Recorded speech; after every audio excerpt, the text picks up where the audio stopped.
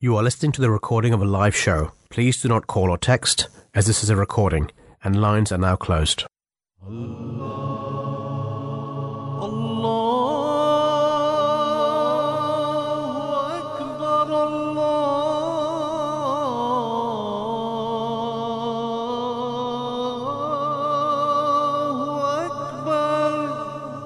You're listening to the Voice of Islam Radio, broadcasting on DAB and via the internet 24 hours a day.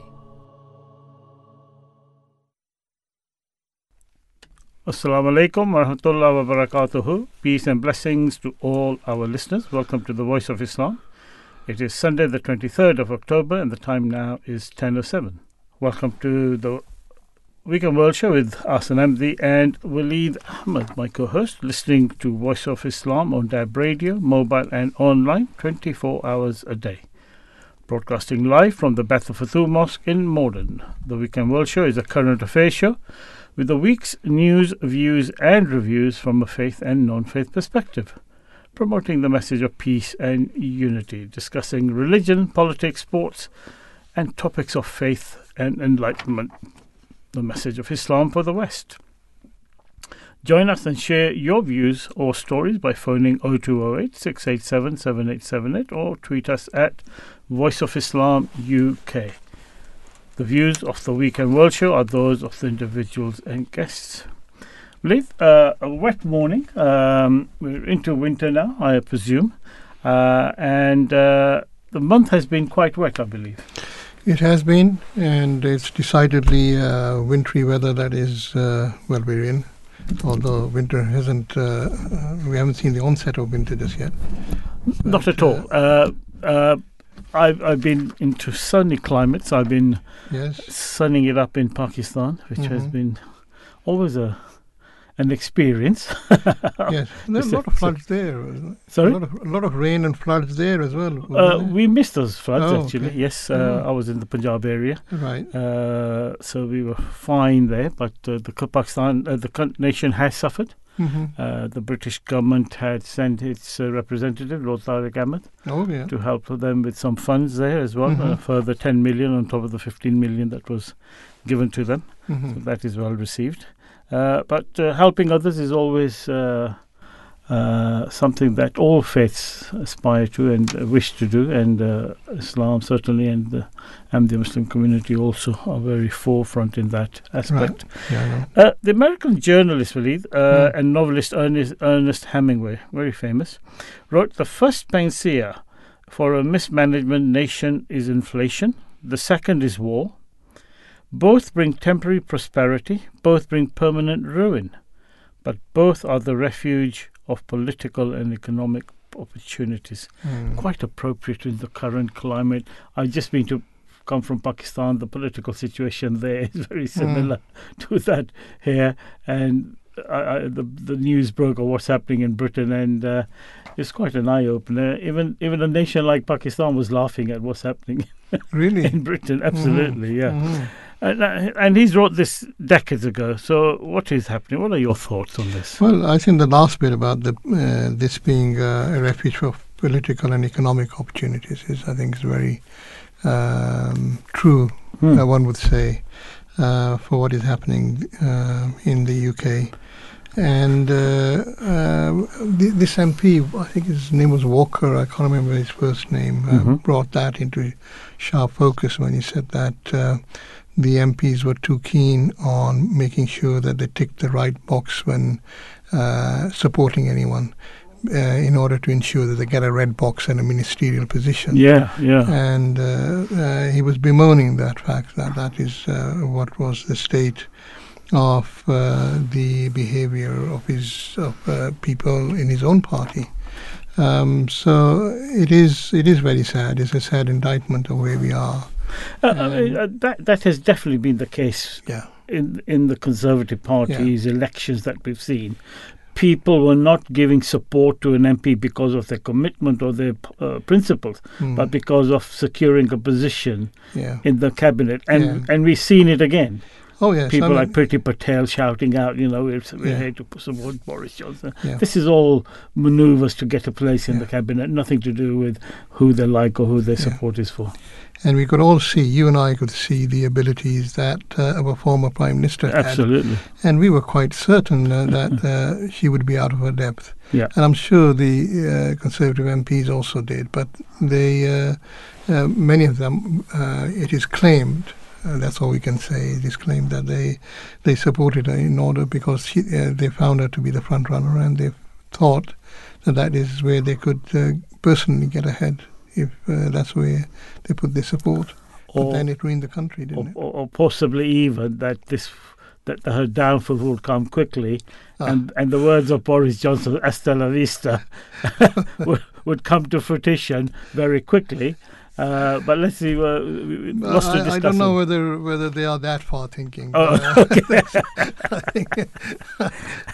I think that you're if giving they can them elect someone like that as your Prime Minister. I think you're giving them too much credit. Too much credit, okay. Anyway, look, we'll be discussing some of this and key stories of the week.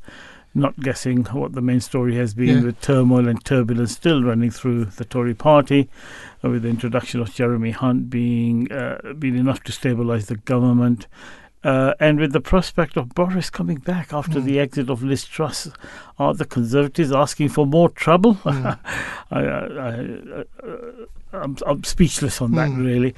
Joining us to discuss this and some of the other stories will be the long-standing Conservative supporter and member Philip Gent, and Lib Dem aspirant Asif Ashraf. Yeah. This will be followed by the Faith in Focus, with the continued look into the life of the Holy Prophet and the closing events of his life. What have we got after the 11 o'clock news? Well, we'll be exploring the issue of protests and protesting. Last week, Just Stop Oil campaigners poured cans of soup at Masterpiece by Vincent van Gogh in the National Gallery. Other stunts have included protesters gluing themselves on roads, or vegans pouring milk all over supermarket stalls. Do these people have a right to do so? And what does Islam say about such protests? We'll be joined by Just Stop Oil spokesman Oliver Clegg, and discussing this with Mr. Khalil Yusuf. We will also be taking the Islamic standpoint on these issues from Imam Mansoor Clark. Indeed. And what else have we got on the show? There was a fundraising that Majlis Khuddam al-Ahmadiyya, that's the youth wing of the Ahmadi Muslim community, undertook for a church, no less, after its roof required extensive repairs. We shall be talking to Reverend Neil Fairlamb, that is, about this, and a representative of the Ahmadi Muslim Youth Association who helped organize the fundraising event. Indeed, a good cause, helping others, part of what Islam teaches us. Any sports, I wonder? Any cricket on? Any cricket on? No, Premiership first. I mean, What? the main sport. So we were talking about the Premiership and what's been happening in recent days, and the progress of the T20 Cricket World Cup. Big match today, Pakistan vs India taking place. So we'll have a peek of that. What's going on there?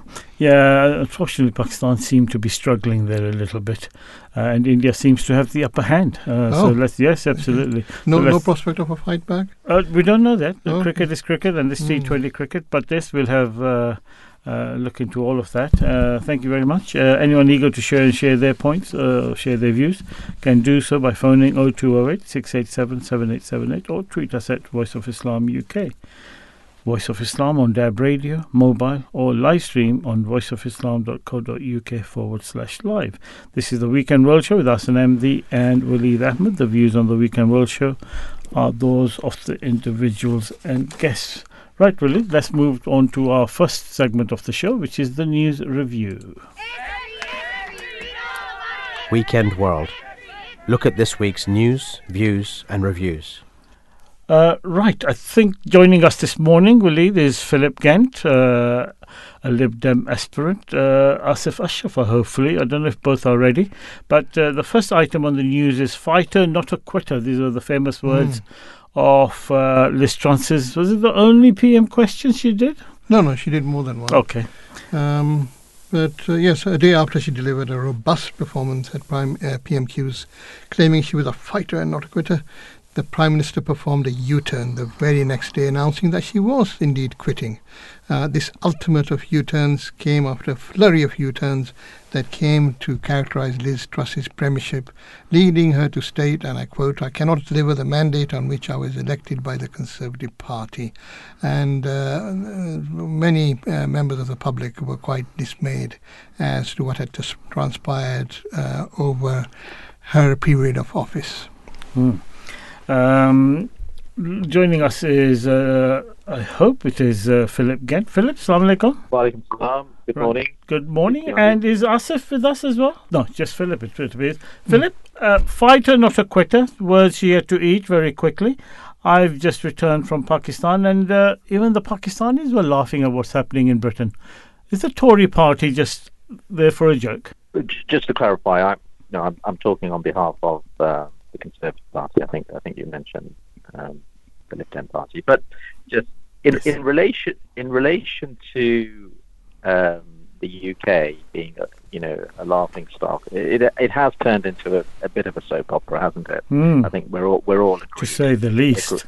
agreed with that. It's the sooner we right the ship and focus on the national issues and the people's priorities, I think the better.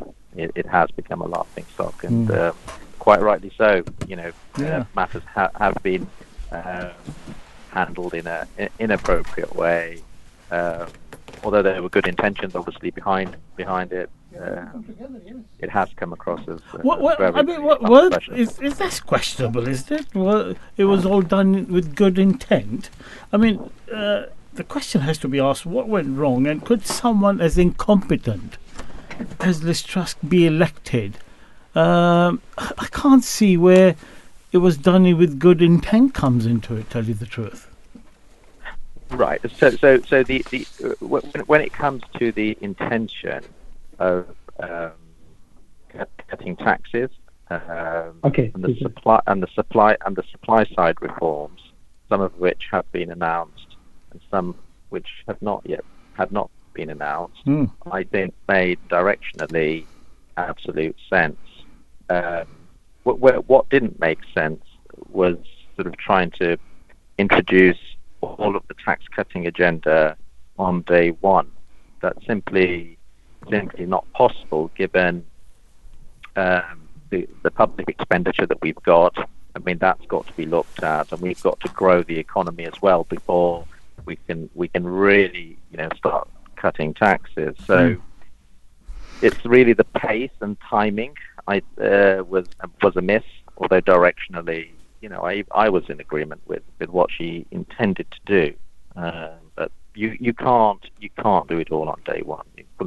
Well, on the day it was announced, the whole market fell apart, and Britain's place in the world economy was being laughed at.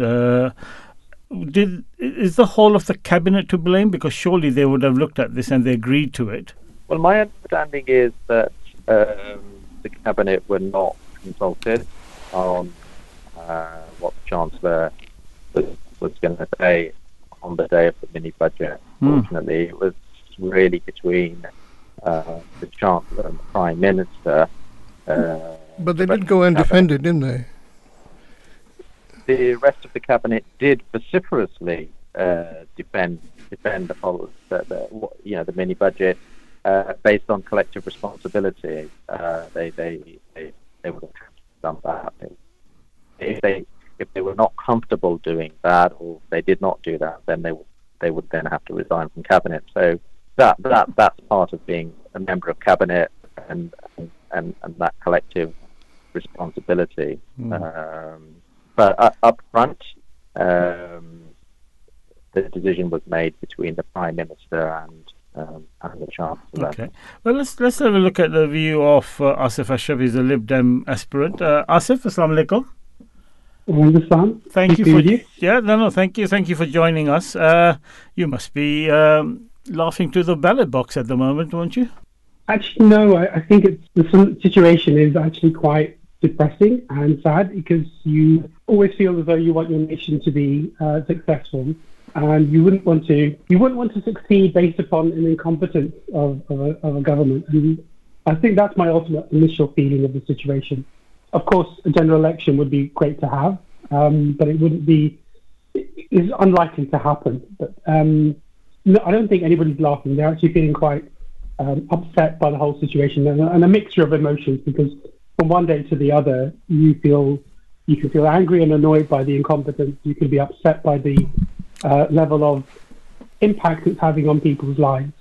The whole situation is you couldn't write this stuff. It's actually real life is stranger than fiction, and it seems at the moment. So I would say we're certainly not laughing to the ballot box at the moment. So for one reason, it's unlikely to happen, and another reason, it's very upsetting to see our nation go through this trauma. Asif, are you worried that while the nation is going through this trauma and opinions are shifting, they're shifting towards wanting to vote for Labour as opposed to wanting to vote for the Lib Dems? In fact, the Lib Dem position has also deteriorated during this crisis. Yeah, I think Lib Dems have always been somewhere where people have found a home from one of the other two leading parties, and that's been the case, for some time. I think our polling has dropped around 3% from roughly around 12% in initial peaks in recent months to around sort of 9% at the moment. But similarly, the real grab of voters has been from Labour grabbing into the Conservative Party, and obviously since this situation with Liz Truss's budget, that gulf has increased dramatically, and it's obviously been driven by this idea that people will want to back an ex-government. But I think what will happen is ultimately there will be a case where people will realise that there is a blue wall situation where there will be Liberals fighting Conservatives, and will be the primary opposition to Conservatives in those areas. So I think in reality, once things settle down a little bit, and we do have a situation where we're going into an election, people will support Liberal Democrats and see some of their policies come into action. So I don't see it as a big issue at this moment in time. I think it's more a reflection of people's wanting to send a strong message to the government that they're certainly not happy with what's going on. And Labour is a good way of reflecting that. Labour hasn't changed in terms of its capabilities or its resourcing in any way, shape or form. They're the same people that were there 18 months ago. So nothing's really changed on their side. And I think some of their issues will come out to the fore as it goes. Are the Lib Dems trembling in their feet because Boris is now coming back, and you'll have no chance of getting elected because he's popular with the people, isn't he? I think he's only popular with a certain type of people and a certain demographic of people. I don't believe he's going to be very popular.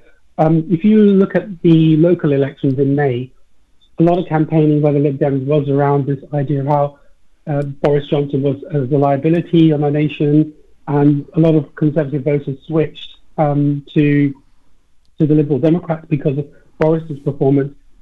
I don't think that's going to change. I think Boris will be Boris when he comes back again. The only reason why he's popular is because he will save the seats of those people who are in the red wall areas, as they say in the north, who desperately need to find some solution to keep their seats.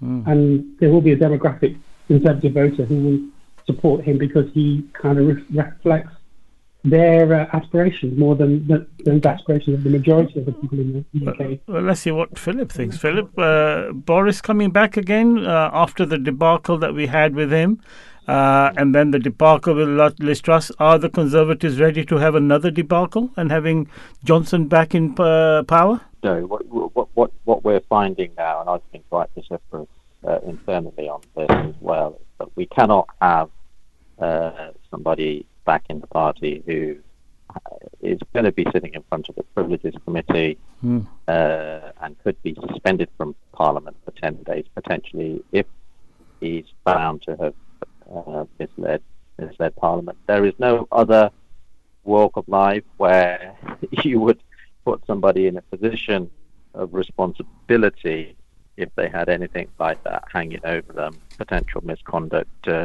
serious misconduct charge. So I personally don't think that he will come back as Prime Minister.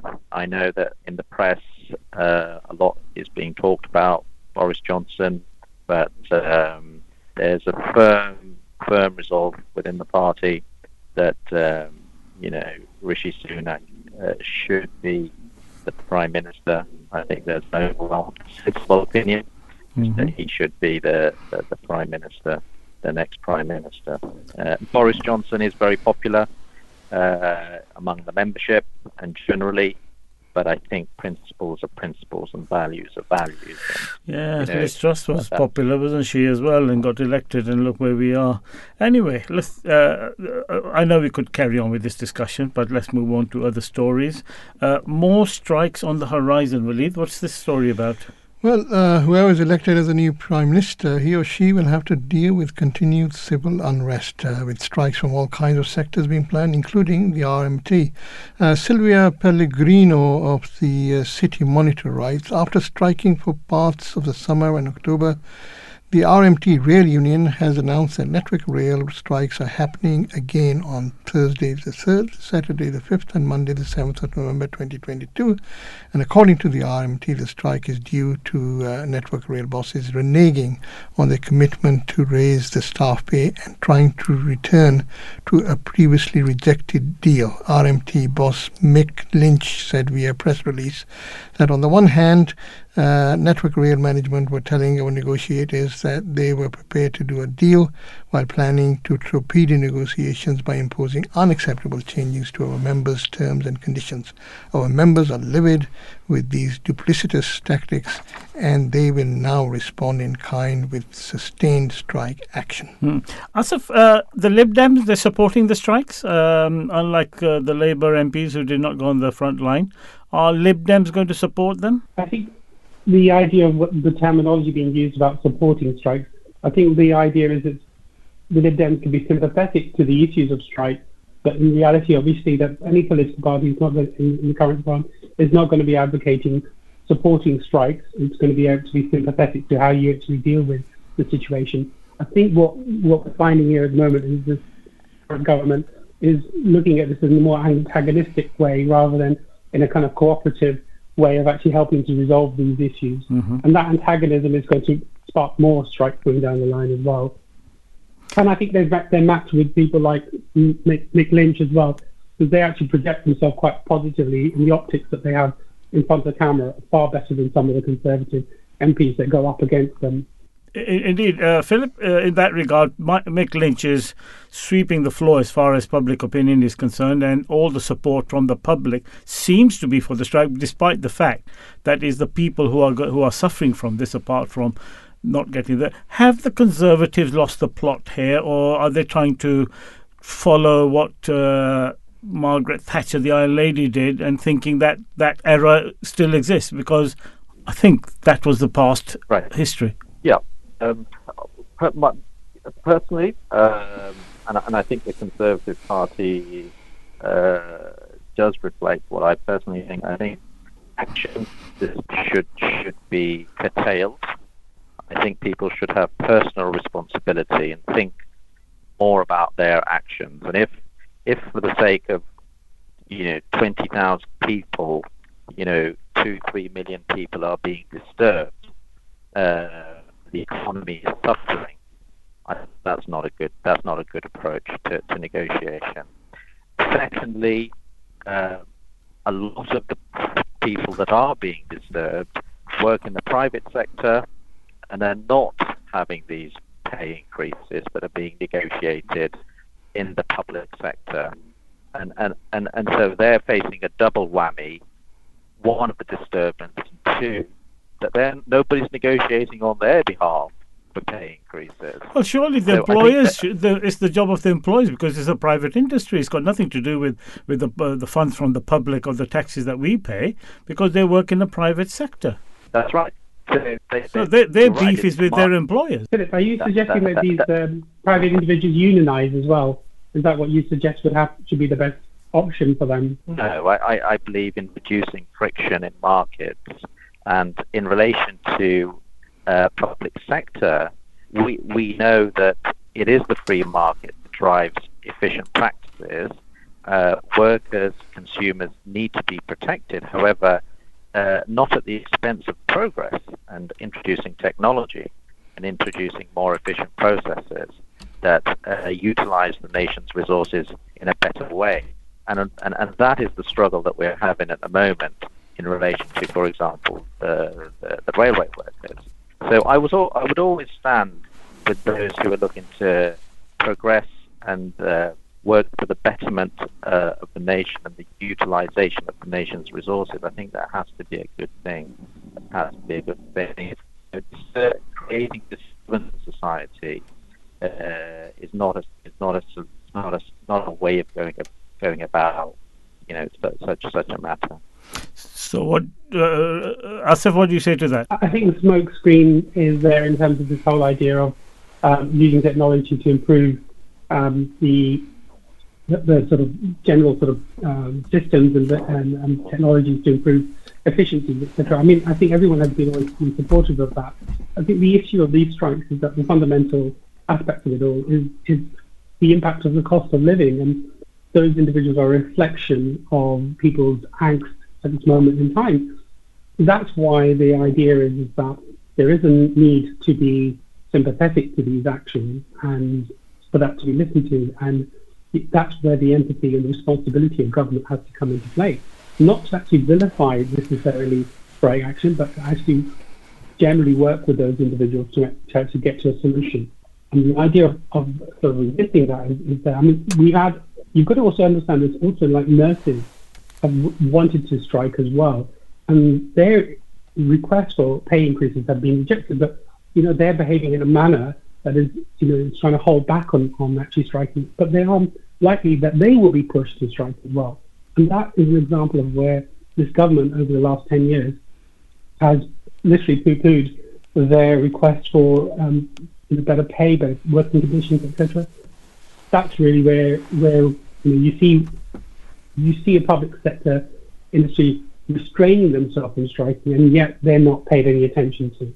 So that's an example where this government does need to actually sort of prick up their ears and start listening to people and paying attention to them and being actively involved in resolving the potential strikes that can come along down the line. But obviously, their biggest challenge at the moment, they have inflation to curb, and that's a hard challenge to work, and we'll always struggle to do that when you are having to do with pay increases as well. So a big challenge for them. I appreciate that, but they do still need to pay attention to public sector workers' needs.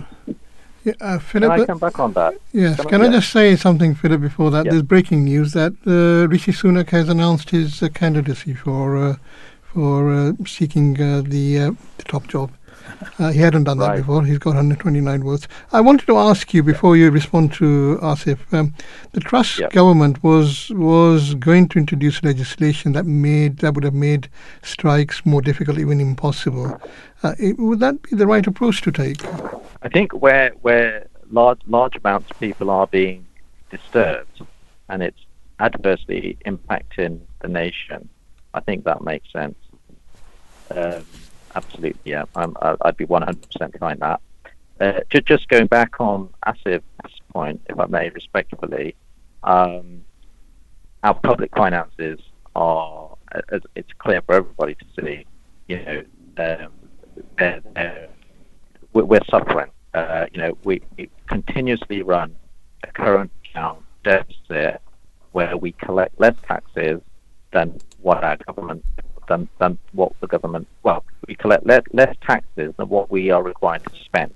So we run a current account deficit. The big issue we have in the UK is our national debt. Now, the markets are spooked because they can't see a way the UK can pay down its national debt. So we cannot run a current account deficit. So if we were to give the public sector these pay rises, we would only increase our current account deficit, and our pound and our interest rates and our inflation would all be adversely impacted. Let's get Asif's view on that. I would let's be clear on this one. Let me give you an example of something that's out there. When you look at something like the happiest nation in the world, I think 3 of the top 5 are Scandinavian countries. Of those Scandinavian countries, they have a higher tax rate on those individuals so that they support their public sector and services.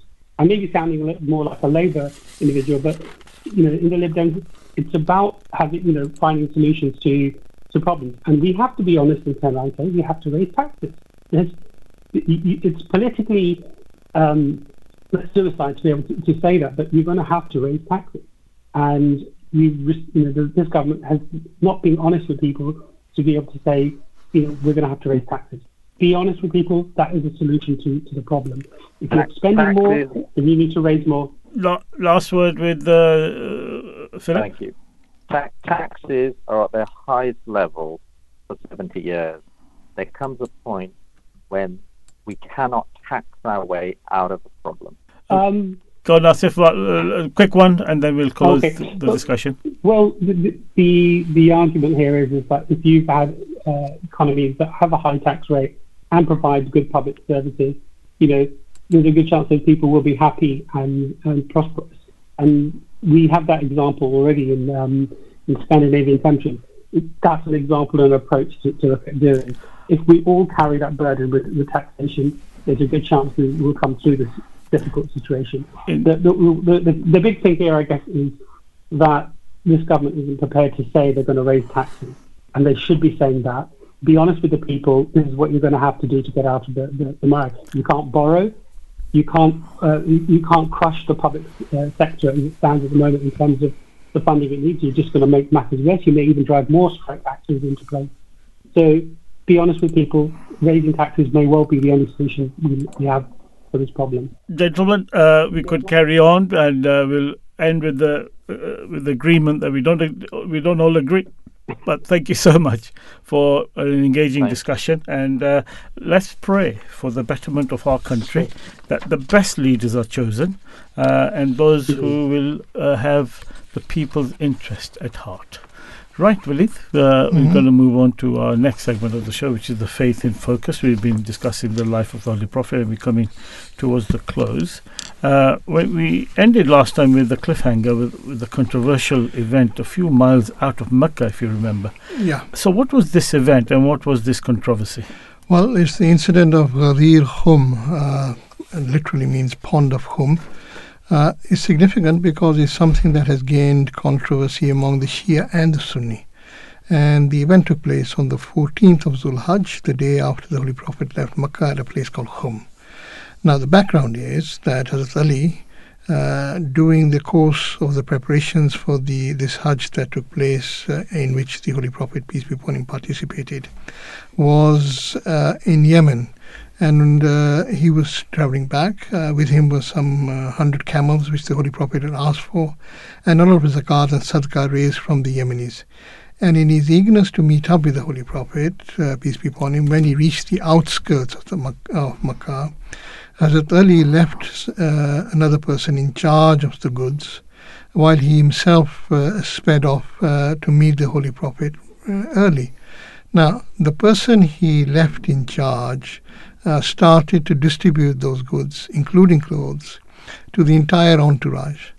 So when this group that Hazrat Ali was leading caught up with Hazrat Ali in Makkah, Hazrat Ali was aghast at what this person had done.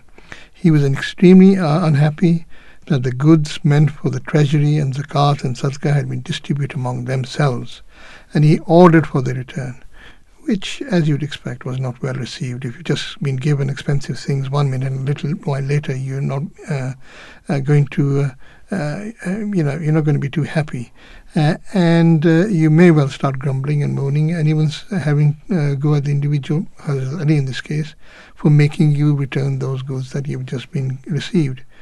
And the best way to vent your anger is to lodge a complaint with the Holy Prophet. So after a lot of this grumbling, this exactly was what took place. People complained to the Holy Prophet, peace be upon him. And in response to that, the Holy Prophet gave an address, the Sermon of Ghadir Khum, it is known known as. And he said things like, whoever is the Mawla of Ali, I am the Mawla of Ali, and Ali is to me like Harun and Musa were. So he uses the sermon to praise Ali a lot in a very strong and forthright manner in order to tell and get the message across to those who were criticizing Ali that they are in the wrong and they should not do so. Hazrat Ali is someone who was very dear to the Holy Prophet, peace be upon him. Also words of this sermon are recorded such as, of whomever I am a master, Ali is his master, and whomsoever I am a guardian, Ali is his guardian. Befriend the friend of Ali and be the enemy of Ali. These are phrases that are taken from that particular sermon. Now, here the context is important to remember. He's rebuking those who have started distributing what they had no right to do so, and he's siding with Ali while remonstrating his critics. He's extolling the virtues of Ali and also says, I leave behind you two things. As the first of them, hold on to it. It is the book of Allah, and as for the second, fear Allah with regard to my family. The meaning being, give them due respect. Do not ignore or trivialize the likes of Hazrat Ali. Yes, and have the Shias taken this to be the mark that Hazrat Ali has preference over others? How have the Shias taken this? No, this is an important question, good question. The Shias say that this address showed that the Holy Prophet was declaring who his successor would be. They also claim that this is the occasion when the verse was revealed where Allah says, and I quote the translation, this day I have perfected your religion for you and completed my favor upon you and have chosen for you Islam as your religion. It occurs in chapter 5 verse 4 of the Holy Quran.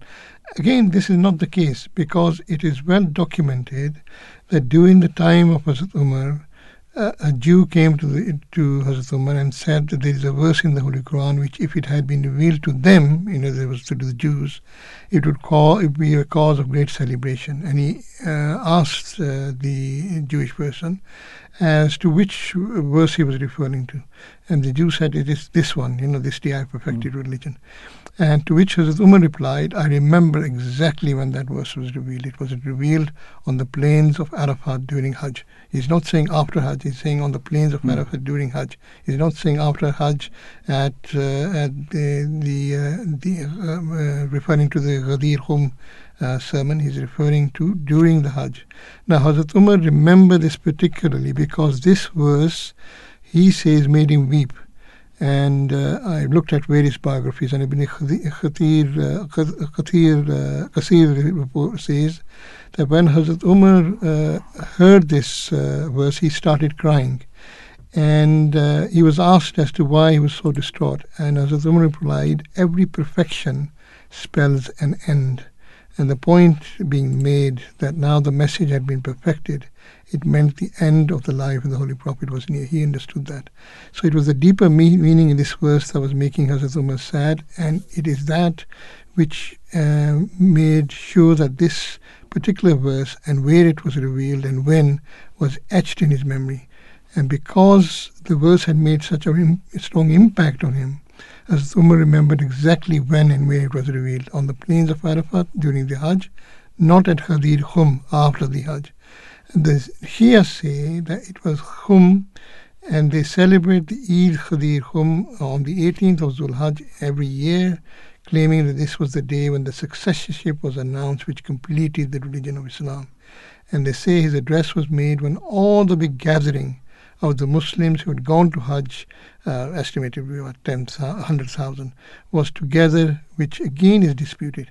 This is because after the Hajj was over, the gathering had dispersed and only those travelling in the direction of Medina or en route before the path separated were present at the Ghadir Khum. In fact, the argument that almost all the 100,000 or so pilgrims were there goes against them.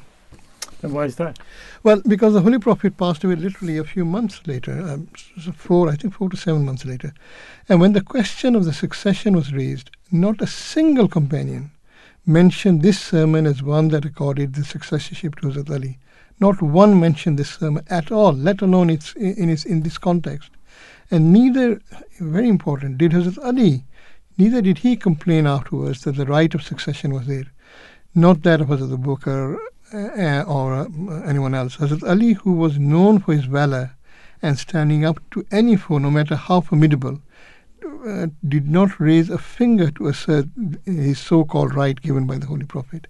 It runs against the character of Hazrat Ali to have been quiet and reticent.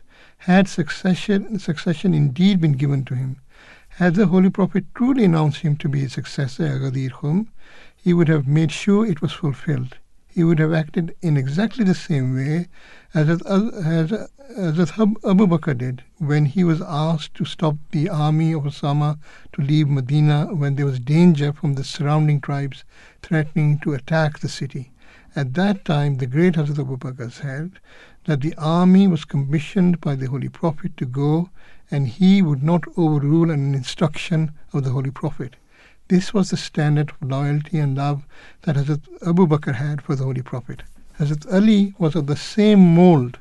He would never have cowed down on the issue of successorship had he understood that the Holy Prophet had bestowed it on him. The fact is that he did not, and Hazrat Ali understood it as such. And the other important point is that there were other senior companions who would die to fulfill the wishes of the Holy Prophet. But not a single one piped up to express their support for this wish. The reason is that there was no such wish expressed by the Holy Prophet. And what is also significant is that early historians do not give this event any importance, this event of Ghadir Khum. Some do not even mention this. I've looked at biographies, Tabari's biography, Ibn Hisham, Ibn Sa'd, they don't mention it. If they had thought it was a statement of succession, there is no way they would have omitted it. And finally, on this point, if praising Ali like the Holy Prophet did at Khum is a qualification for successorship, then he is also reported to have praised on other companions when the Holy Prophet reached Medina after the Hajj. He said, "O people, Abu Bakr has never failed me, so you should respect his standing. O people, I am happy with Abu Bakr. I am happy with Umar, with Usman, with Ali, Talha, Zubair, Abdul Rahman bin Auf, and the earliest of the Muhajir. Muhajirs are the emigrants to Medina. Be mindful of their high stature. O people, do not pain me concerning my companions and family, lest Allah take you to task." So there were other companions as well that the Holy Prophet, peace be upon him, praised. Doesn't mean that he was offering them or was claiming them to have the successorship after he passed away. It would be wrong to single out just one person out of that group of people whom the Holy Prophet praised. I remember the fourth Caliph of the Ahmadiyya Muslim community, Hazrat Mirza Tahir Ahmad, in a question and answer session asked by a Shia. And the Holy Prophet, the promise, Hazrat Khalifatul Masih Rabi said that if successorship was to go to Ali and not the others, then why is it that Hazrat Ali gave bayat to Hazrat Abu Bakr, then he gave bayat to Hazrat Umar, then he gave bayat to Hazrat Usman? So if he was willing to give bayat to them, then why not you? Yeah. So no, very, very, very important point. Yes, very important. Yes. Yeah. You said a few months later, after this Hajj, he passed away. Were there any indications that his passing away was near? Was any signs given to him? Well, when you look back, then there are many signs, and some were obvious, others were a bit subtle. As far as the obvious ones are concerned, there were verses in the Holy Quran that were revealed. For instance, there is one in chapter 39, verse 31, "Surely you will die, and they too will die." And the Holy Quran is clear that someday death will be visited upon the Holy Prophet, and he wasn't immortal. For instance, in one chapter, Surah Anbiya, verse 34, we read, "And we have not granted immortality to any human before you. So if you die, will they live forever? Every soul shall taste of death, and we test you with evil and with good by way of a trial." So this is 21:35-6. And then there was the verse revealed after the Battle of Uhud, which was repeated by Hazrat Abu Bakr to effect calm. It is found in chapter 3, verse 145, which says, "And Muhammad is but a messenger. Verily all messengers have passed away before him.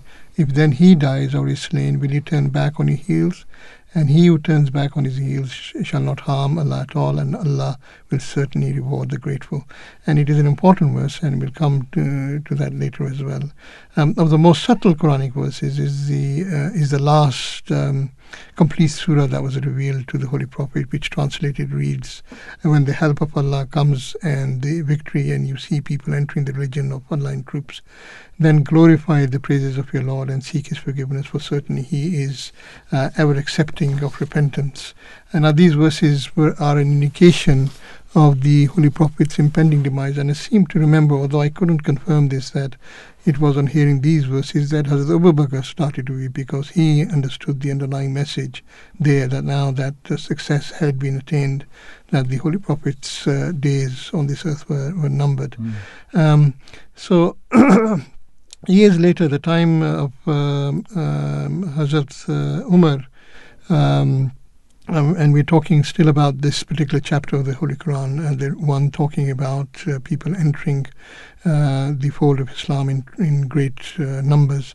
Years later, during the time of Hazrat Umar, he introduced Ibn Abbas to a group that gathered regularly to discuss religious matters in depth. And Ibn Abbas was one of them, or Ibn Abbas was introduced to be one of them. Now, he was the cousin of the Holy Prophet, first cousin. His father and the Holy Prophet's father were brothers. Now, some of the members of the group who were a lot older than Ibn Abbas started grumbling about his inclusion, because they were older. They felt that they were wiser. Why introduce, a young man, a greenhorn, a sapling, to this august company? But Hazrat Umar recognized the potential of the young man, and in order to demonstrate his ability in front of others, he asked for them to comment on this surah which is talking about people entering the fold of Islam in great numbers. Opinions were offered, and when it came to Ibn Abbas, he said that the verse's underlying indication also signaled the end of the Holy Prophet's time, and that he should prepare to meet Allah. And this interpretation impressed the others, and rightly so, because Ibn Abbas was indeed very perceptive and rose to become a great scholar of Islam, and is acknowledged for his knowledge and critical interpretation of the Holy Quran. So it's a significant chapter. It's a chapter that indicates the impending demise of the Holy Prophet, peace be upon him. And what about the Holy Prophet himself? Did he give any signs that of his imminent? Yes. Again, there were clear indications, more subtle ones. Of the clear ones, there's one related by Muaz bin Jabal, and he was a native of Medina, same tribe, the Khazraj, as Abdullah bin Ubay. Abdullah bin Ubay being the notorious hypocrite, but Muaz bin Jabal was completely opposite to him. He was extremely loyal to the Holy Prophet, peace be upon him. He was someone that the Holy Prophet also held in very high regard, and because of his intelligence and knowledge, the Holy Prophet, peace be upon him, said that he will be the one who will lead the scholars into paradise. And he was among those 5 people who the Holy Prophet entrusted to preserve the revelation of the Holy Quran. So he's a very important individual. And he says that when the Holy Prophet appointed him as governor of Yemen during the last months of his life, the Holy Prophet offered to walk with him out to the south of Medina so that he could start on his journey. A great honor. What is more, Muaz was riding on a donkey, and the Holy Prophet chose to accompany him on foot and insisted on doing so. And this shows the simplicity of the Holy Prophet. No airs and graces at all, even during this period of his life when he's at the peak of his worldly greatness. But again, he's stuck to his simple ways, simplicity. Anyway, Muaz says that the Holy Prophet talked to him throughout. And one of the things he said is this, and I quote, "O Muaz, you are very dear to me, and we may never meet again. Perhaps when you come back, you will only find my masjid and my grave." And Muaz says that on hearing this, he began to weep, because the love that the Holy Prophet had for him was certainly reciprocated, and he loved the Holy Prophet dearly. Hence, he was grief-stricken on learning this, and it transpired that that is exactly what happened, that the Holy Prophet passed away in his absence, and when he did return, he only found the mosque and his grave. So this is an intimation of the Holy Prophet believing his time to leave the world was near. He knew. I mean, we've only got 3 or 4 minutes left. What are the clues were there of the Holy Prophet soon to be departing from this world? Well, plenty. I mean, he openly said, didn't he, at the Hajj, that listen to me carefully because I may not be with you the next year. No, I will not be with you again. And he's also reported to have said, learn the rites of the Hajj from me. I might not be able to perform Hajj again. And so that was a clear clue as any of what he was thinking. Then there is also this report about him visiting the site of Uhud. It's about 3 miles from Medina. And here he prayed for the fallen and said, wait for me at Hawz. I don't know what that means, Hawz. I will be there. I'll be the one there before you come. Now, as I said, I don't know exactly what is meant by this phrase, but clearly he's talking about being reunited with the deceased, and as such an indication he would be with the departed soon. Then a few days later, before his illness, it is related that he woke his servant Abu Muhabia up in the middle of the night and said that Jibreel had come to him and he had ordered him to go and pray for those buried at Baqi. Baqi is the graveyard in Medina. And the two of them went over, and on the way back, he is reported to have said, and this is the quote that is found, "O Abu Muawiyah, I have been given the keys to the treasures of the world and lasting life in it, then paradise. And it was given a choice between this and the meeting of my Lord and paradise. So I chose to meet my Lord in paradise." Another version is that the Holy Prophet asked the servant, "Do you know that Allah has given me the choice of the keys to this world and everlasting life, then paradise, or to meet Allah right now and be in paradise?" And the servant said, "Choose this world for all eternity and then get paradise." To which the Holy Prophet replied, "No, I have already chosen." And that was quite an ominous statement. It meant that he was soon to depart from this earth, and it was by his choice that this was going to happen.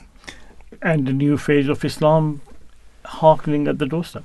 Absolutely, yes. And the revolution that he was able to bring about was going to be a lasting one and a very positive one, not only for that part of the world, but for the area surrounding it as well.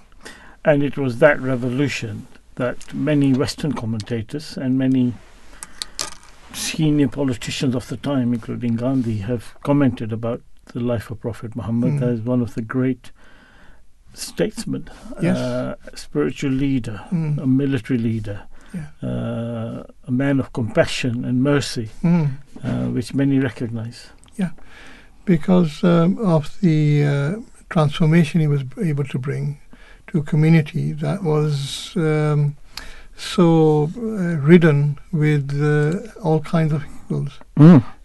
So that was a remarkable feat. And this is why Hart, I can't remember his first name, when he was looking at the various leaders, put him at the top of his list. Indeed. As the best or the greatest leader. The greatest leader of all time. Indeed. That was the life of the Holy Prophet, and inshallah we shall move on to look at other aspects of the movement of Islam and of course coming on to Ahmadiyyat as well. This is the Weekend World Show with Hassan Ahmadi on Voice of Islam. Please join us again after the news.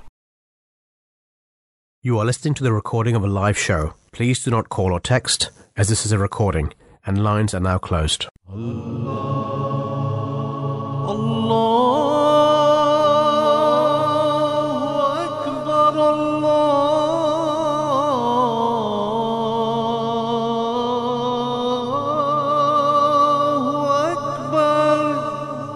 You're listening to the Voice of Islam Radio, broadcasting on DAB and via the internet 24 hours a day. Assalamu alaikum wa rahmatullahi wa barakatuh. Welcome back to our listeners. This is Hassan Ahmadi on the Weekend World Show with my co-host Waleed Ahmed. Waleed, we're coming on to our next segment of the show, which is Behind the Headlines. Just been called for Donald Trump. The decision taken to join the common market has been The government reversed. should call a general election. Order! Weekend World. Questions to the Prime Minister. Behind the Headlines.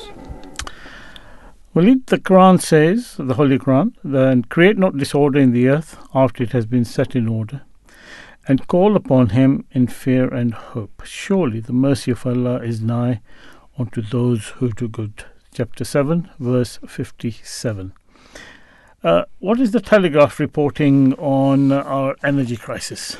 Well, it is reporting Just Stop Oil, which vowed to stage non-violent direct action targeting the UK's oil and gas infrastructure if its demands weren't met by the 14th of March, is calling for the government to make a statement that it will immediately halt all future licensing and consents for the exploration, development and production of fossil fuels in the UK.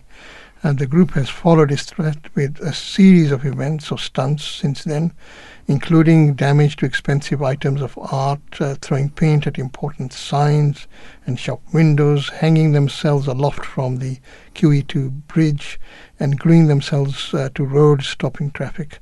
The disruption has certainly made the headlines, but has caused a great deal of inconvenience. Protesters argue that they are doing this for the survival of the planet and governments are simply not listening otherwise. Yes, let's play a small clip about this. Police have removed Just Stop Oil protesters who glued and handcuffed themselves to the road today in North London's Islington.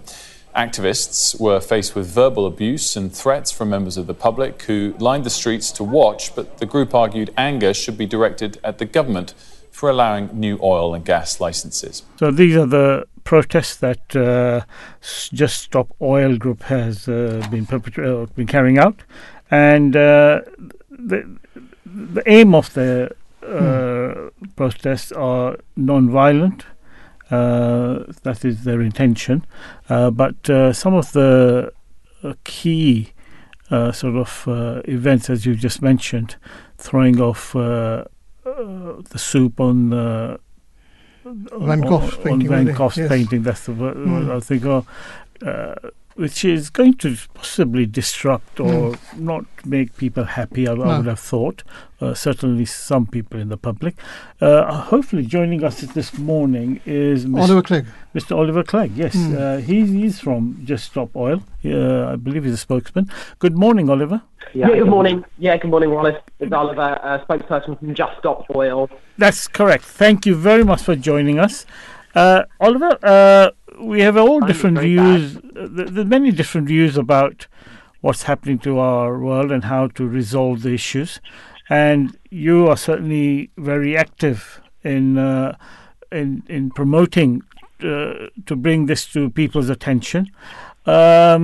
But do you have a right to impose your views in a way that destroys property and disrupts? Because your aim is to be non-violent, but this is a form of violence, is it not? We're absolutely committed to non-violence, and we are trained in non-violence, and everything that we do is premised around being peaceful. And so in that context, I think you can see everything we do as being completely proportional when you compare it to the horrific damage that is being done by the climate crisis. Mm-hmm.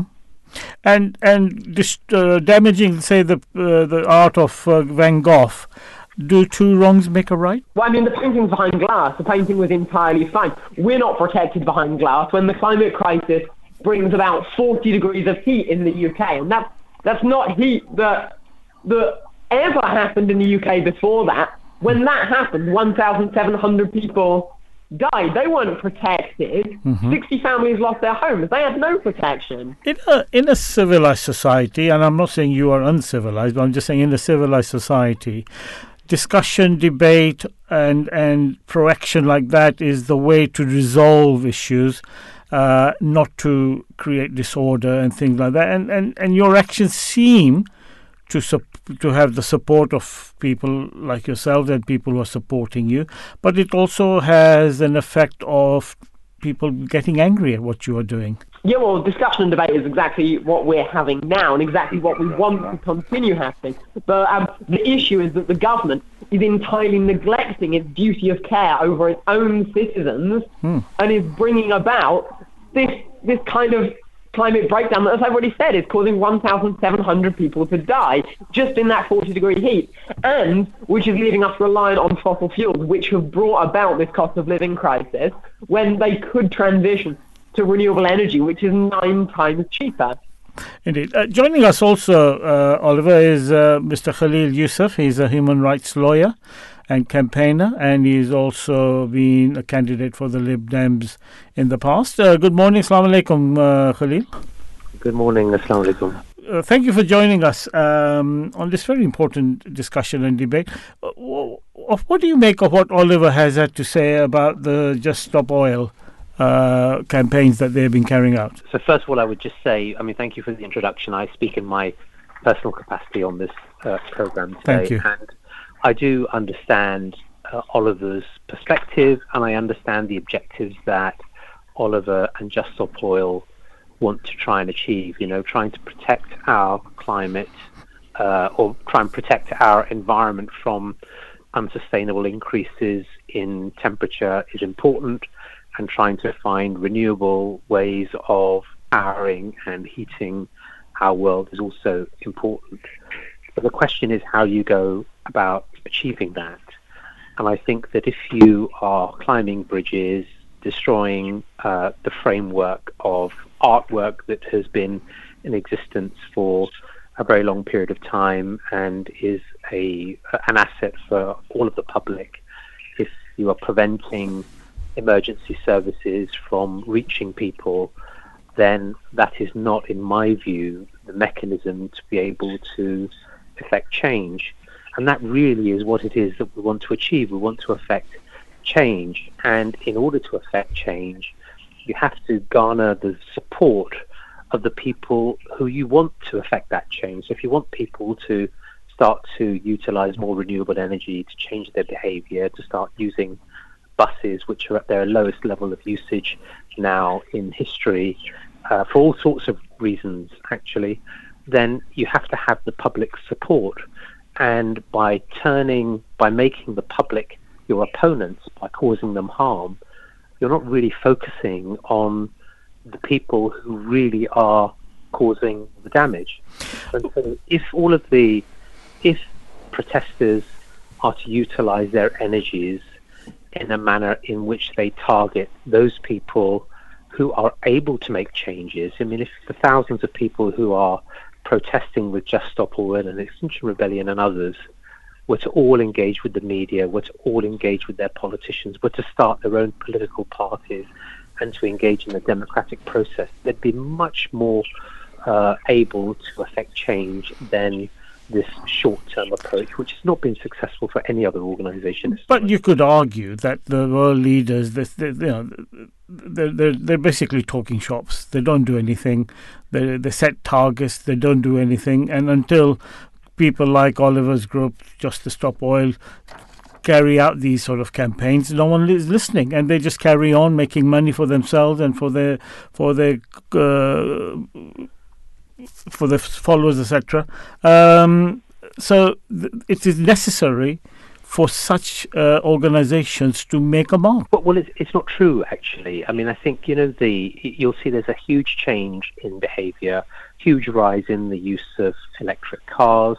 There's a discussion and conversation at a political level about climate change and how to address that. And actually, there have been changes. After COP in 2009, rich countries have promised to mobilize about $100 billion of climate finance each year for poor countries by 2020. Now, admittedly, by 2019, that flow had only reached about $80 billion a year, according to the OECD, but the pandemic had intervened, and it was an item of discussion at COP26 as to why we hadn't reached that. But look, $80 billion a year was put towards poor countries. In Glasgow, for example, they've been testing new models for financing decarbonisation in poor countries, and Britain, EU, France, Germany have all agreed to mobilise a pot of $8.5 billion over the next 3 to 5 years for South Africa. So, their work has been done, and actually, it isn't individuals' fault that things can't move forward. You can't put up a wind turbine in your garden. You can't put up solar panels easily because you have planning restrictions. There are all sorts of reasons why individuals aren't able to make individual changes, primarily due to cost. So focusing on the government, focusing on making sure that the funding is there, is actually the way to do it, rather than penalising individuals who really have no power to be able to make those changes. Okay. Oliver, what do you say to what Khalil is saying? He's saying basically that the work is being done and there's no need for you to worry, and there's no need for you to be protesting. Well, I mean, I agree with what he just said, and I think he completely misses the point of what we're trying to do. I mean, firstly, this isn't just about like the environment or the climate in some broad sense. This is about our lives. I'm a 19-year-old here. I'm a student. Think about the heat that we've had in the last year. Think about that 40 degrees. Imagine what it's going to be like next year. We've already lost 50% of our potato crop, a third of our wheat yield. Imagine what it's going to be like then for the rest of my life. I mean, frankly, it's terrifying, and we need that action. And I'm glad that you acknowledge we need that action. Now, you said about like individual choices that we can make, and I completely agree with you. Individuals cannot. We can't solve everything because the government has committed itself to 100 new fossil fuel projects. It doesn't matter what the rest of us do if the government is going to build 100 new fossil fuel projects. I mean, that's just a death sentence to my generation. And there's no way of managing to get around this through individual change if the government keeps going with that. And that's why we need to oppose that specific government policy, and that's what we're doing. Oliver, I can discern or detect the strengths of your views on this. Very powerful, but you must also recognize that there are other issues that people have strong views upon. That people feel that their views are being neglected or are not being attended to as well as they should be. What kind of example are you setting for them?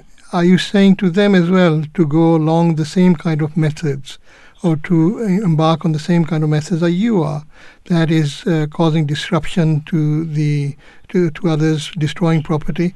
If you're doing that, then you are asking for anarchy in our society, aren't you? That's all. I mean, you don't have to pick an issue. You can care about sorting the climate crisis whilst also dealing with all the other issues we face. And now you're saying about like the tactics and the potential for anarchy. I mean, of course, that's not going to happen because, as I say, we are committed to non-violence. We're committed to being peaceful. And the particularity with the climate crisis is that we can't wait. It's not like other issues. It is constantly getting worse. The longer that we leave it, the harder it becomes to tackle. And already we've had Sir David King, who was the chief scientific advisor to multiple UK governments. He said that we have 3 to 4 years, and he said that a year ago. So that's 2 to 3 years now. 2 to 3 years now to determine the future of humanity, and that's in his own words. That's not time to wait around. That's not time to sign petitions. That's time where we need to take direct action, civil resistance. But one of the things Khalil was saying there, that we're not ready for stopping the oil. We need time. We need to process and put in place an alternative. We have 8 years of fossil fuel reserves. But we are nowhere near ready to stop using oil and go on to electronic because the world's not ready. And the Western nations, since the Industrial Revolution, has polluted the world all over the place. And now they're telling the poor countries to refrain from it. Isn't that hypocrisy? Yeah, well, we're just arguing about the UK. We're not making a policy about other countries. What we're saying is that the UK needs to do its duty as somewhere that started this industrial revolution. It needs to now start actually making a green revolution. And to do that, it cannot continue with these 100 new fossil fuel projects. I mean, that is what hypocrisy would be. If they say on the one hand that the government is caring about the climate, and then on the flip side of that, licenses 100, that would be hypocritical. Khalil, response to that? Look, I mean, you have to keep things in context. I mean, first of all, one country making changes is not going to address the climate crisis because the climate crisis is not divided by borders. It affects our entire planet. The second thing to think about is that, we are, even today, we are in the midst of a crisis in which people don't have enough food to eat. People are homeless, people are facing very real challenges to their health, and the idea that we can divert all of the money away from food and health and other resources that people need in order to try and stop the use of what are ultimately natural products. Oil and coal are all products which are generated by the earth, by the environment itself, and say that, well, we should now no longer use any oil-based product. It's simply not sustainable. You need time to build nuclear power plants. You need time to be able to have a green revolution. You need an industry to be able to support the development of solar panels and wind turbines and marine and all other natural resources. And the idea that throwing a tin of tomato soup over a Van Gogh painting is suddenly going to stop people from being affected by 40-degree heat is a misargument, actually, because one has nothing to do with the other. Those people who do, unfortunately and very sadly, lose their lives in cold weather and hot weather and for other reasons are not going to be saved by throwing tomato sauce or tomato soup over a Van Gogh painting or climbing over the QE2 bridge or stopping somebody from getting their partner to a hospital because they have glued their hands to the road, or preventing ambulances or the fire service or the police service from operating their service. The way that things will be changed is by engaging positively with governments globally and by making sure that the money goes into changes to transport. So, for example, funding of local authorities so that they can have more bus services and we don't need to use our cars as much. Investment in being able to cycle, reform of planning laws so that people can then have renewable energy in their homes without having to go through lengthy consultation processes which prevent them from having renewable energy generation sources in their homes. There are lots of other practical things that can be done, which are not being done. No, you make some very valid points there, Khalil. Yeah. Just one last word to you, Oliver, on this one. In response to what Khalil says, that throwing soups is not going to change the climate, is it? And you need to have a bit more sophistication. Sophistication into what you want to achieve in bringing attention to our politicians. Yeah, well, let's clarify. I mean, first, we let ambulances through. We have a blue light policy. But secondly, I mean, you were saying that we are, it's kind of unrealistic. I mean, the reality is, though, that we have 8 years of fossil fuel reserves, more than enough to make this transition. On top of that, I mean, you mentioned people who are starving, people who are homeless, people who are freezing over the winter. But of course, if we had insulated homes, people wouldn't be freezing over the winter. If we were using renewable energy, which is 9 times cheaper, people's energy bills could be 400 quid instead of 3,500 quid. The solutions are all there, and the solutions are all in moving away from fossil fuels. Fossil fuels are killing us. And I applaud what you're doing in local councils, and you said you were running for the Lib Dem councillor, but you can't achieve everything by doing that. On the flip side, we need to have people engaging in local government, but we also need people to be doing this kind of disruptive process, because there is no way that we are going to be able to reach even frankly a habitable world if we allow these 100 new fossil fuel projects to be built. And then you're saying, the link isn't very there, or that it's kind of futile. But as a 19-year-old, I can't sit here saying it's futile. I can't give up. This is my life that's at stake. I can't sit here saying, "Oh well, it's not achieved much. I'm just gonna go home now and do nothing." I don't think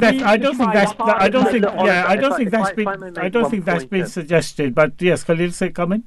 I was going to say, look, I mean, I appreciate, Oliver, where you're coming from, and you want to make a world that is going to be much better for you and for your children. I get that. But look, if your uncle is eating meat in your uncle's house, you're not going to change his behaviour by going into your own house and throwing a tin of soup over a painting in your mum's home. Your mum and your home has got nothing to do with what your uncle does. The way to change your uncle's behaviour is to speak to your uncle.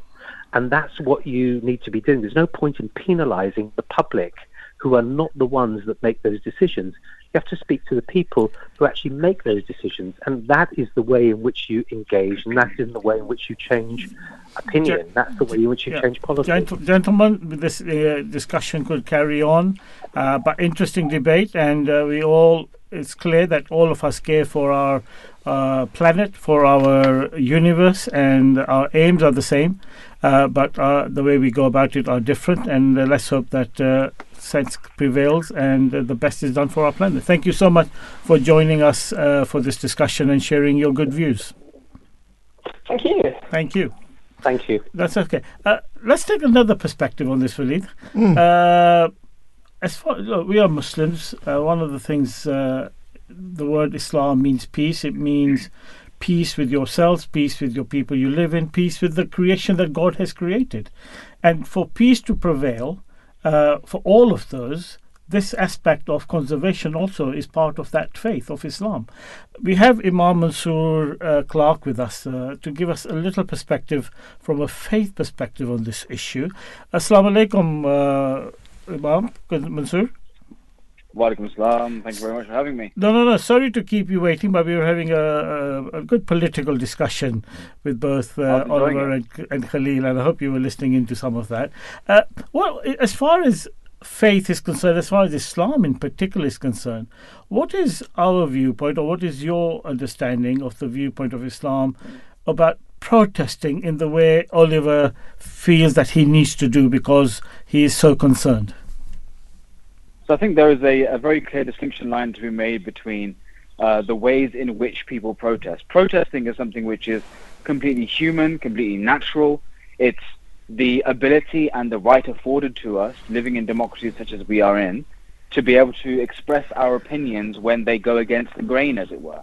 And I think someone like Oliver is making a really valid point about the fact that we are leading humanity down into a situation where I think it would be irreversible. And he quite rightly has these very strong emotions about what he feels is right and what he feels is wrong. Now, in terms of what faith teaches us, and of course I speak on my own behalf here, is that faith teaches us that we're there to look after the rights of God and after the rights of God's creation. And if in our actions, in our so-called protests, we are usurping the rights of God's creation, that very, very clearly goes against that fundamental and basic principle. Now, protesting in one way of expressing one's opinion is absolutely fine. We live in a democracy where we have the freedom of speech and the freedom of expression.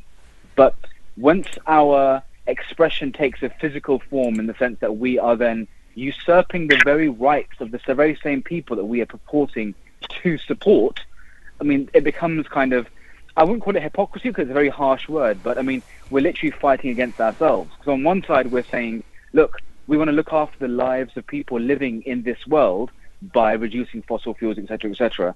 And then in doing so, actually, in the way that we express our protest, we are usurping those very same rights from those very same people. So there needs to be a much more adult and mature way of assessing how we express our protest. But the essence of protest itself is absolutely fine. In terms of the type of protest is permitted in Islam, then, because you mentioned that, yes, you have a right of certainty, but what is the format in which Islam permits you to do that? And in terms of how do you behave with authorities that you have put in place? So, I mean, the idea of authority is an interesting one, because authority quite literally means, those people that are put in charge of you. If you refuse to accept authority, then, I mean, by definition, they're no longer the authorities. So if we are accepting that the police are in authority amongst us, the traffic police looking after the motorways and the road systems to ensure the free flowing of traffic and the ease of movement of key vehicles from place to place. Because of course, I mean, I appreciate Oliver saying that there's a blue light policy, but I mean, any one of us will know that anywhere, say for example on the M25, if one car decides to slow down, that kind of snake approach where right 3 miles down the road everything is blocked up. Even if you have a blue light policy at one junction, it doesn't necessarily mean that ambulances and police forces and fire brigades are being able to get to their destination at the required time. So protests which are allowed are those protests which do not harm the people and society. There's no civil unrest. There's no disruption to the systems and the flows of society. What you are allowed to do is express yourself in a way which is most befitting for a pragmatic constituent within society, which means that you're not breaking the flows and the processes within society to the detriment of people around you, but you are able to get your point across. And I think your previous caller Mr. Yusuf was very quite right in what he said, in the sense that you're supposed to be engaging the authorities and those people who are actually in a position to be able to affect what's going on.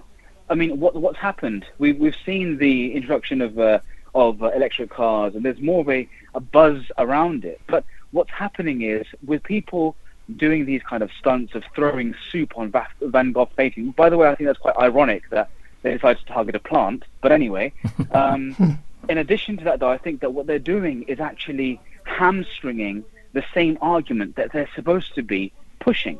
And what they're doing is they're saying to people, look, we have no logic behind our actions. We are upsetting people. We're destroying things within our world which we should be holding sacred. Therefore, support our argument. I think anyone would be absolutely ridiculous if they didn't support the idea that we should be going towards renewable energies and to help the world as it is. Because we are going towards an irreversible situation. But the way in which we do that is crucial. Otherwise, what we'll end up doing is alienating the very same target audiences and demographics that we're actually trying to appease and bring towards us. So, I mean, to answer your question, protesting of expressions of one's views are brilliant. It's fantastic. We're in a democracy. It's one of the cornerstones of what we live in a democracy. And Islam allows that as well, to express yourself in a way that is leading to progress and betterment within society. However, if you cannot prove your points with logic, if you can't prove your points with a backup of fact and summary, then you are at a crossroads where you either accept what is going on around you, which I believe in this century would not be the right way, or you directly engage with those people who are responsible and have the responsibility of making those decisions. Otherwise, civil unrest won't get anywhere. It will just cause more and more problems, quite simply because the people in charge evidently are not putting the right amount of emphasis on these important issues. Okay. Walid, you've got a question for Mansoor? No, yes, I think you may have answered it, but I mean, because at the top of this particular item, we quoted a verse of the Holy Quran which admonished believers about creating disorder in the earth. But we also have a saying of the Holy Prophet, peace be upon him, about standing up against evil. I mean, there's one particular saying where he said that if you find something that is evil, you should remove it with your hand. If you can't do that, you should remove it with your tongue. If you can't do that, then condemn it in your heart. How do you reconcile these two positions? I mean, it's a wonderful hadith saying of the Holy Prophet, peace and blessing of God be upon him, that you've mentioned, because for me it tells us exactly the solution to the problem.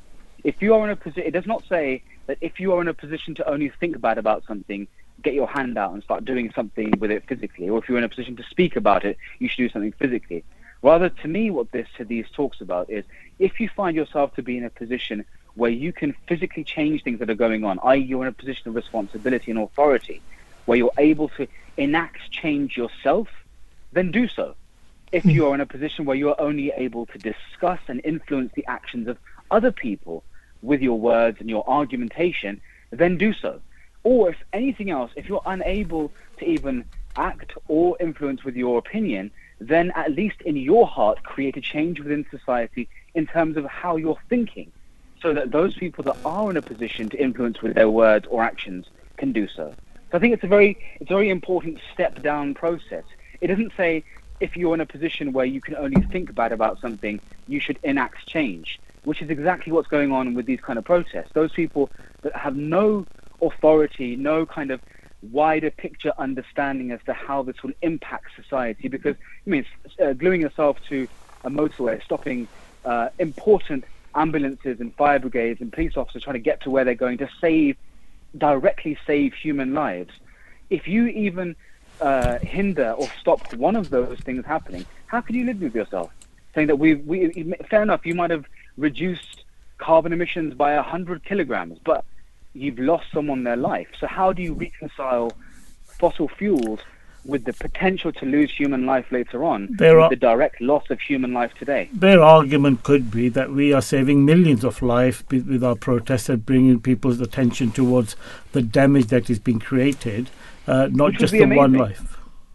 Which would be absolutely amazing if there was tangible proof that had a direct consequence as a result of them throwing, as was previously mentioned, tomato soup on Van Gogh sunflowers. If we can actually have tangible proof that one action directly led to the actions and the reaction that saved human lives, then brilliant. Unfortunately, or indeed fortunately, many would argue, that is completely and utterly not the case. What we can say, however, is that that ambulance that was stopped taking, say, a pregnant woman to hospital or saving a man that's bleeding out, when they didn't get to hospital, we can very clearly prove that that led to the loss of life. Now, the point that I'm trying to make is it's foolish for people, especially of a younger generation. I would consider myself a bridge between the two in my 30s.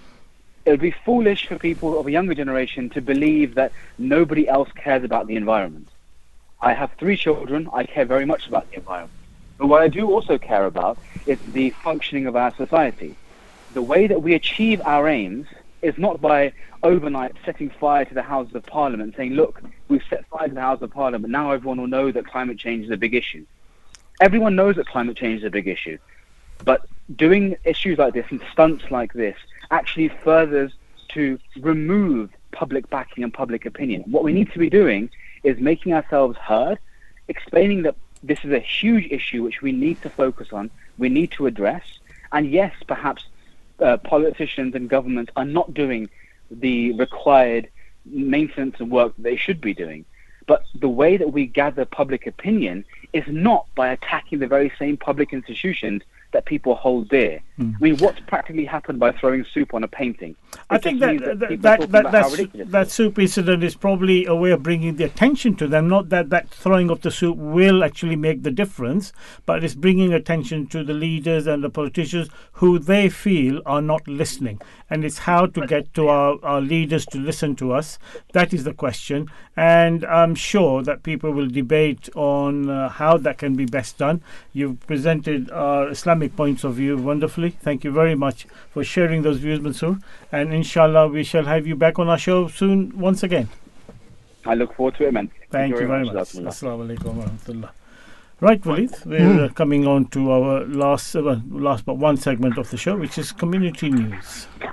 Weekend World. Community News. Right, Walid, what have we got in store? Well, there is a verse of the Holy Quran which translates as, help one another in acts of piety and righteousness, and do not assist each other in acts of sinfulness and transgression, and be aware of Allah. Verily, Allah is severe in punishment. This is from chapter 5, verse 3. And this particular item is about the assistance given by the community to the repairs of a church. And a mosque is aiming to raise thousands of pounds and put smiles on faces by helping to save a village church. This was the opening line of a report on the BBC website. It related to how Muslims who frequent the Mubarak Mosque in Tilford extended their hand in helping their neighbours at the All Saints Church. The church has been deemed unsafe or was deemed unsafe when parts of its ceiling collapsed last year, and it needed something like £110,000 for restoration work. A charity hosted by the Ahmadi Muslim community, a charity run hosted by the Ahmadi Muslim community's youth organisation, the Khulam al-Ahmadiyya, earlier this month helped raise funds for the restoration. And here to talk to us about it are Reverend Neil Fairlamp and Imam Sabah Ahmadi. Right, good morning, and peace be upon you, Reverend Neil. And to you too. Thank you. Lovely to talk with you. No, the pleasure is all ours. Always great to hear people of faith on our show. Reverend, what were your first thoughts when you first found out about the cost of the restoration? What brought about the damage to the ceiling as well? Well, you're almost to the day, because it happened on the 31st of October last year. And it happened at 9:10 in the morning. I think the Almighty was looking after us, because the service was due to start at 10 o'clock, and the clocks had gone back an hour. That Saturday night. So what happened at 9:10 in the morning would have happened at 10:10 with the church would have been full. With 150 people in the church, because we are dedicated to All Saints Day, which is at that time. God does work in mysterious ways, as the Bible often states. At the time, I saw it happen, and the only other person was the organist in the church at the same time. And it was a great section of plaster, traditional lime plaster, the way British houses in the Regency England used to be built, with a sort of lime plaster ceiling held together in wooden frames. And that plaster had been up there since 1867, so it's about 150 years old. And maybe some damp had got into parts of it, but a great chunk of it fell. And if there had been a congregation, it doesn't bear thinking about really, what would have happened. So that happened a year ago, 31st of October, and of course the church has been closed until it reopened in August. And very briefly, we were faced with a repair bill of about 110, a replacement bill. We thought, well, first of all, repair. Mm-hmm. Then it was realised that the damage was not only in the area that fell, there was dampness in other areas of the ceiling, and the whole ceiling had to be replaced. Wow.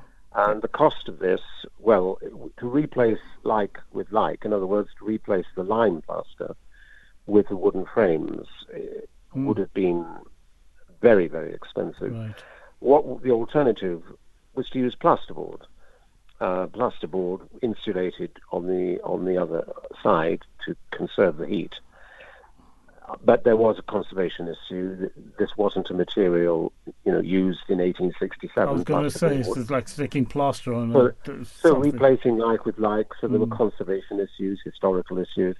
The bottom line was, though, that replacing with plasterboard was going to cost 110,000. Right. And then the second disaster, the plaster fall was a disaster. The second disaster was that the insurers, who insure all the churches of the Church of England, told us we don't pay for wear and tear. Oh dear! I had one of my churches in Wales. We had an electrical fire, and that's obviously a disaster that insurance covers. Mm-hmm. But wear and tear, in other words, plaster 150 years old, is going to fall sometime. Indeed. So not a penny. Not a penny. So you had to raise this money by yourself, and yes, with a small as a parish. Yes, the congregation is not large. No, it is a wealthy area, of course, this part of Surrey. Mm-hmm. But on the whole, quite a few of the wealthy people are not so much in church. No. So we had to reach out to people of goodwill who valued a church to be there. And we were amazed, well, not totally amazed, because I have been to Islamabad quite a few times since I've been here. But still, we were very surprised as a community at the immediate offer of response and help from the Ahmadiyas in Tilford. We have Sabah Ahmadi with us from the Ahmadi Muslim Youth Association. Yes. Sabah, assalamu alaikum. Imam Sabah, when did you first learn about this, what Reverend Neil has just mentioned to us, and what prompted you to offer a helping hand? I think we found out shortly after the roof had collapsed that they needed help, and then, of course, as faith teachers across the board, really, that it's important to look after your neighbours and fulfil their rights. And I believe this is also fulfilling the rights of your neighbours and trying to cater and accommodate fixing the roof for worshippers to come and worship. So we joined forces, as we can say, with the church, organised a charity run, and I believe we raised in excess of £90,000. I hope we've come close to 150,000. But from what I was aware of, it's 90,000 plus, which we managed to get together so far. That's an immense amount. And does that come from the Youth Association of the Ahmadi Muslim community? It has, yes. It was organised by the MKA, the Muslim Youth Organisation, under the banner of Mercy for Mankind.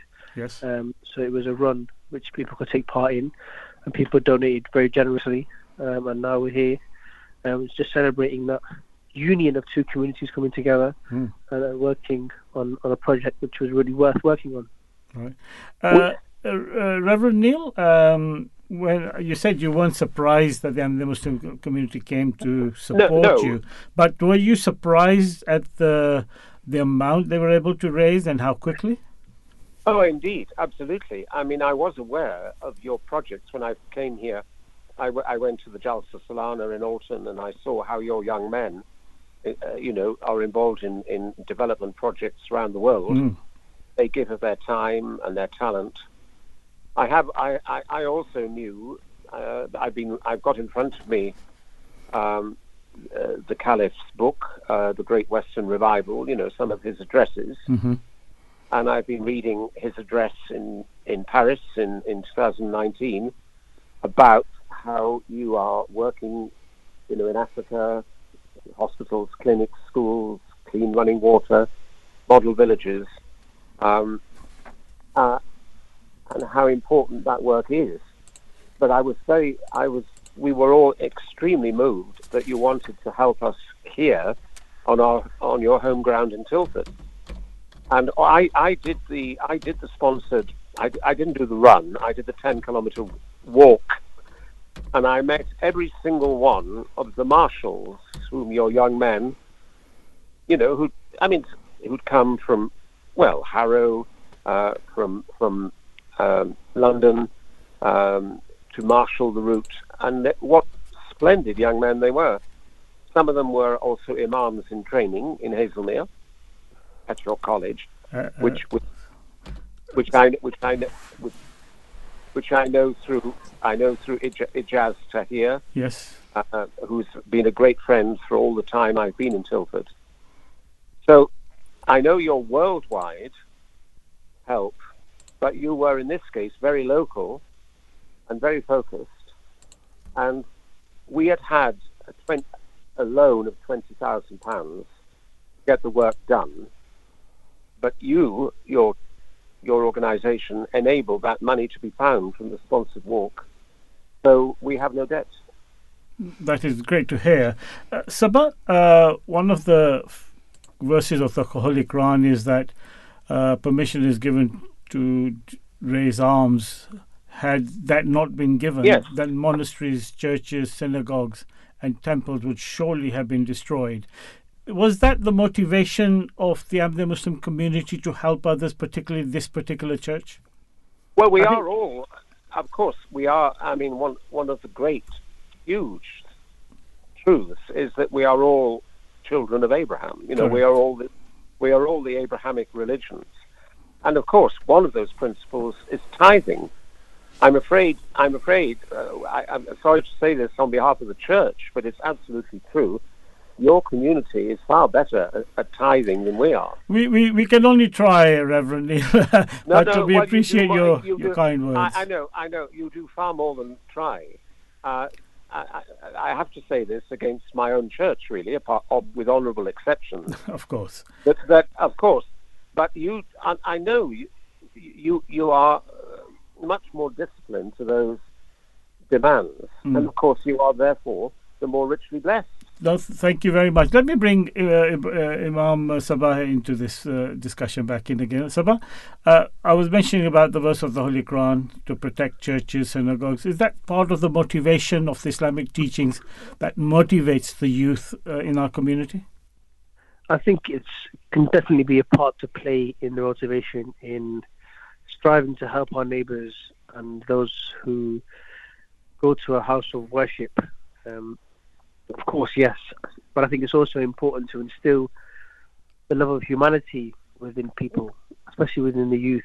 We have a motto in the community that you can't reform a nation without reforming its youth first. So once we enable our youngsters to look out for those who might not look like us, might be of different faith, might not do the same things that we do, but we do emphasize the importance of taking care of the things that are important to them, that is a way to instill love for humanity within them. So having the opportunity to help the church, I feel, is a massive way to instill that love for humanity within the youngsters. Yeah. Reverend Neil, one of the verses of the Holy Quran in chapter 2 says that, O you who believe, the Christians, the Jews, and those who believe in one God, come to a word that is equal to us, that is, that we believe in God, the Creator. I think this is a good example of those people coming together, something in common and helping each other. It's something all communities can learn from, can they not? Absolutely. And if I could just add, since we're all men talking, one of the great things about our time in Tilford, speaking really for my wife here, is the links with the women of the Ahmadiyya community in meeting together, in sharing together. That's been a tremendous blessing that has involved quite a few women on both sides, from both communities. So this has been and of course that was also reflected in the sponsored run and the sponsored walk. Women took part, women assisted, women helped. This has been a total experience for the community, men and women, Christians and Muslims. We've planned a discussion, for example, on Mary in the Quran and Mary in the Bible. Mm-hmm. I think most Christians would be amazed to learn that Mary is mentioned 30 more times in the Quran. Correct. So we have an enormous amount to learn together and to share together. Indeed.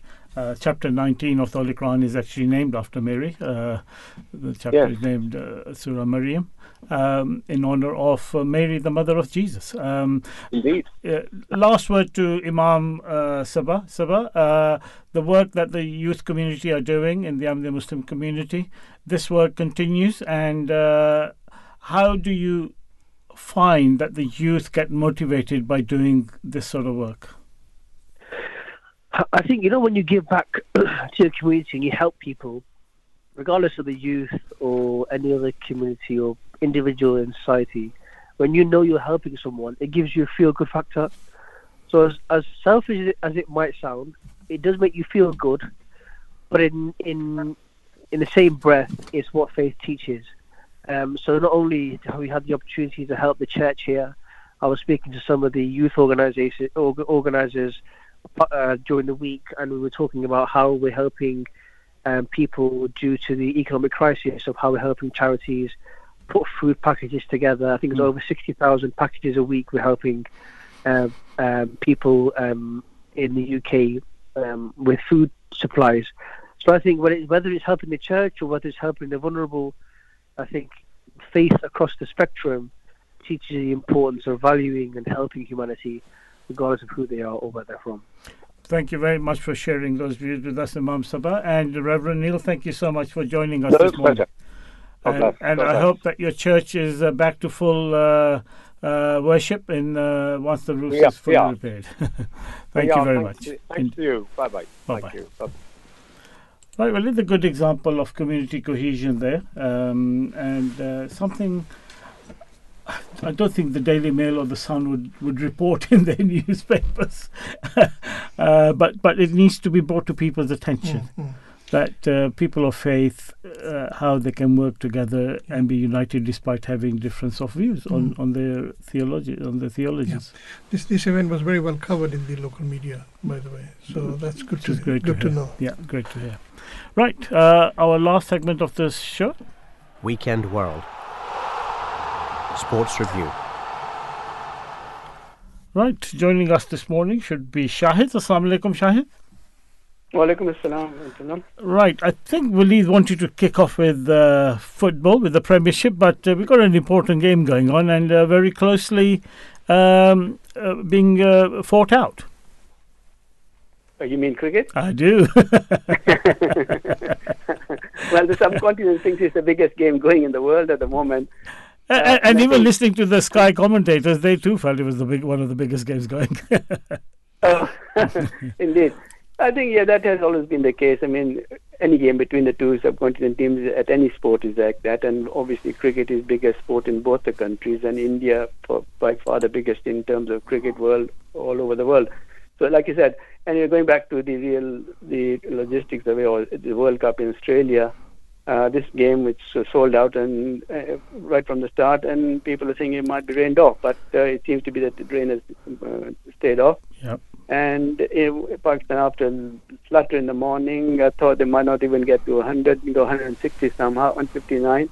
and India 30 for 4 teetering at the moment. But this is T20 cricket, let's put it that way, even from here. Yeah.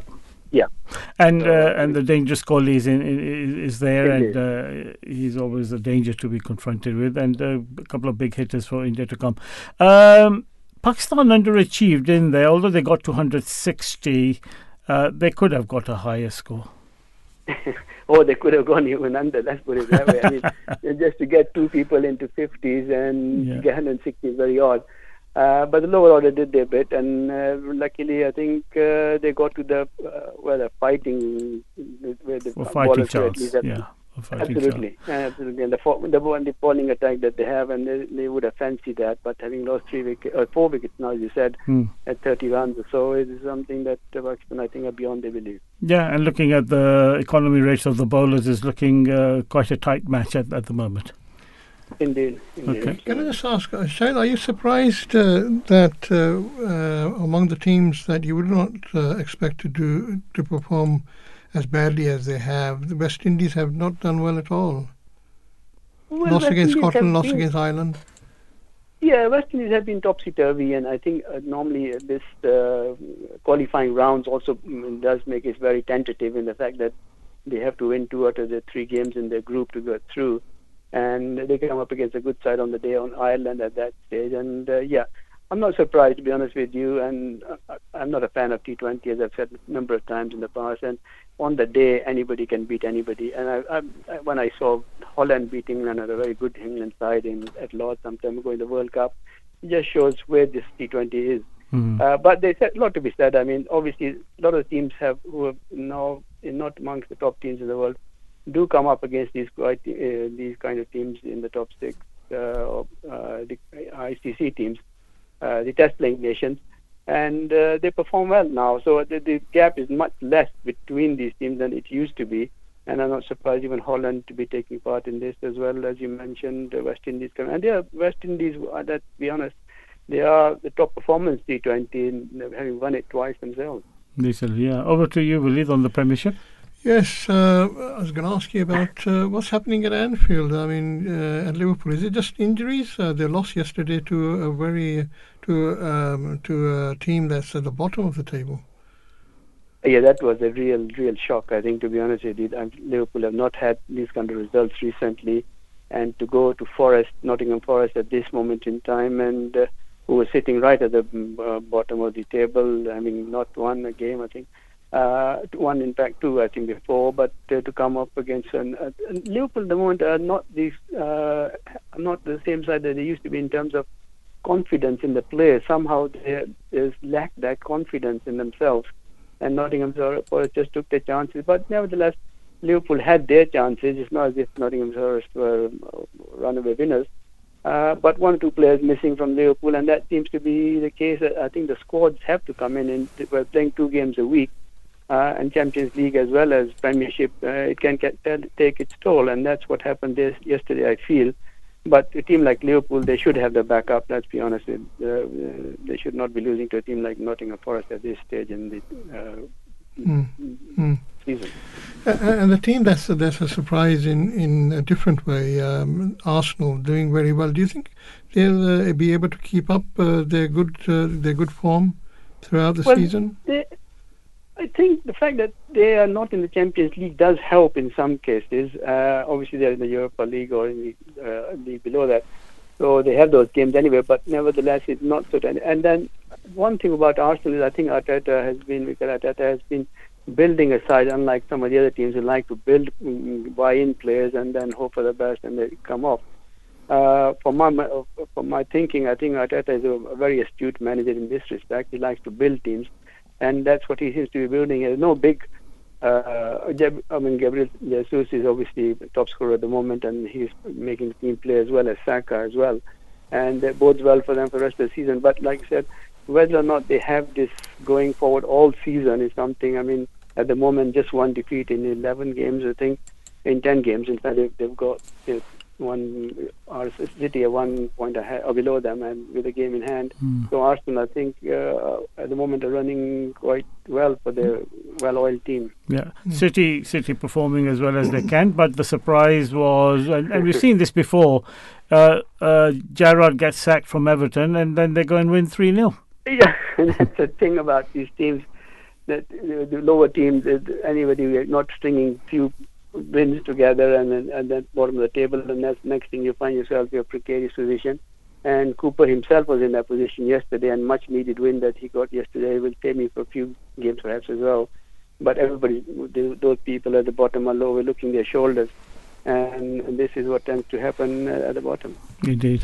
Anyway, we'll keep a close eye on what's happening with the cricket. It's a close game, and the Premiership, some good games on today. Both Tottenham playing, Arsenal playing. Should be good to look at what the tables look like by the end of today. At the end of the day, absolutely. Indeed. Assalamu alaikum, Jazakallah for joining us. Do not use the phrase fighter, not a quitter, because Gerrard used it on Thursday. Oh, did he? And he was out a few hours. Oh dear. You did not learn his lesson. Never mind. But we're fighters. Great anecdote to close with.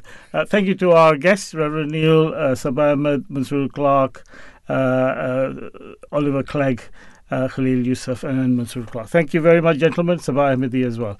Waleed, thank you very much for co-hosting, and also to Habib for our technical support for the show. Without whom this show could not be aired. And thank you particularly to our listeners for listening in and giving us support. Assalamu alaikum wa rahmatullahi wa barakatuh.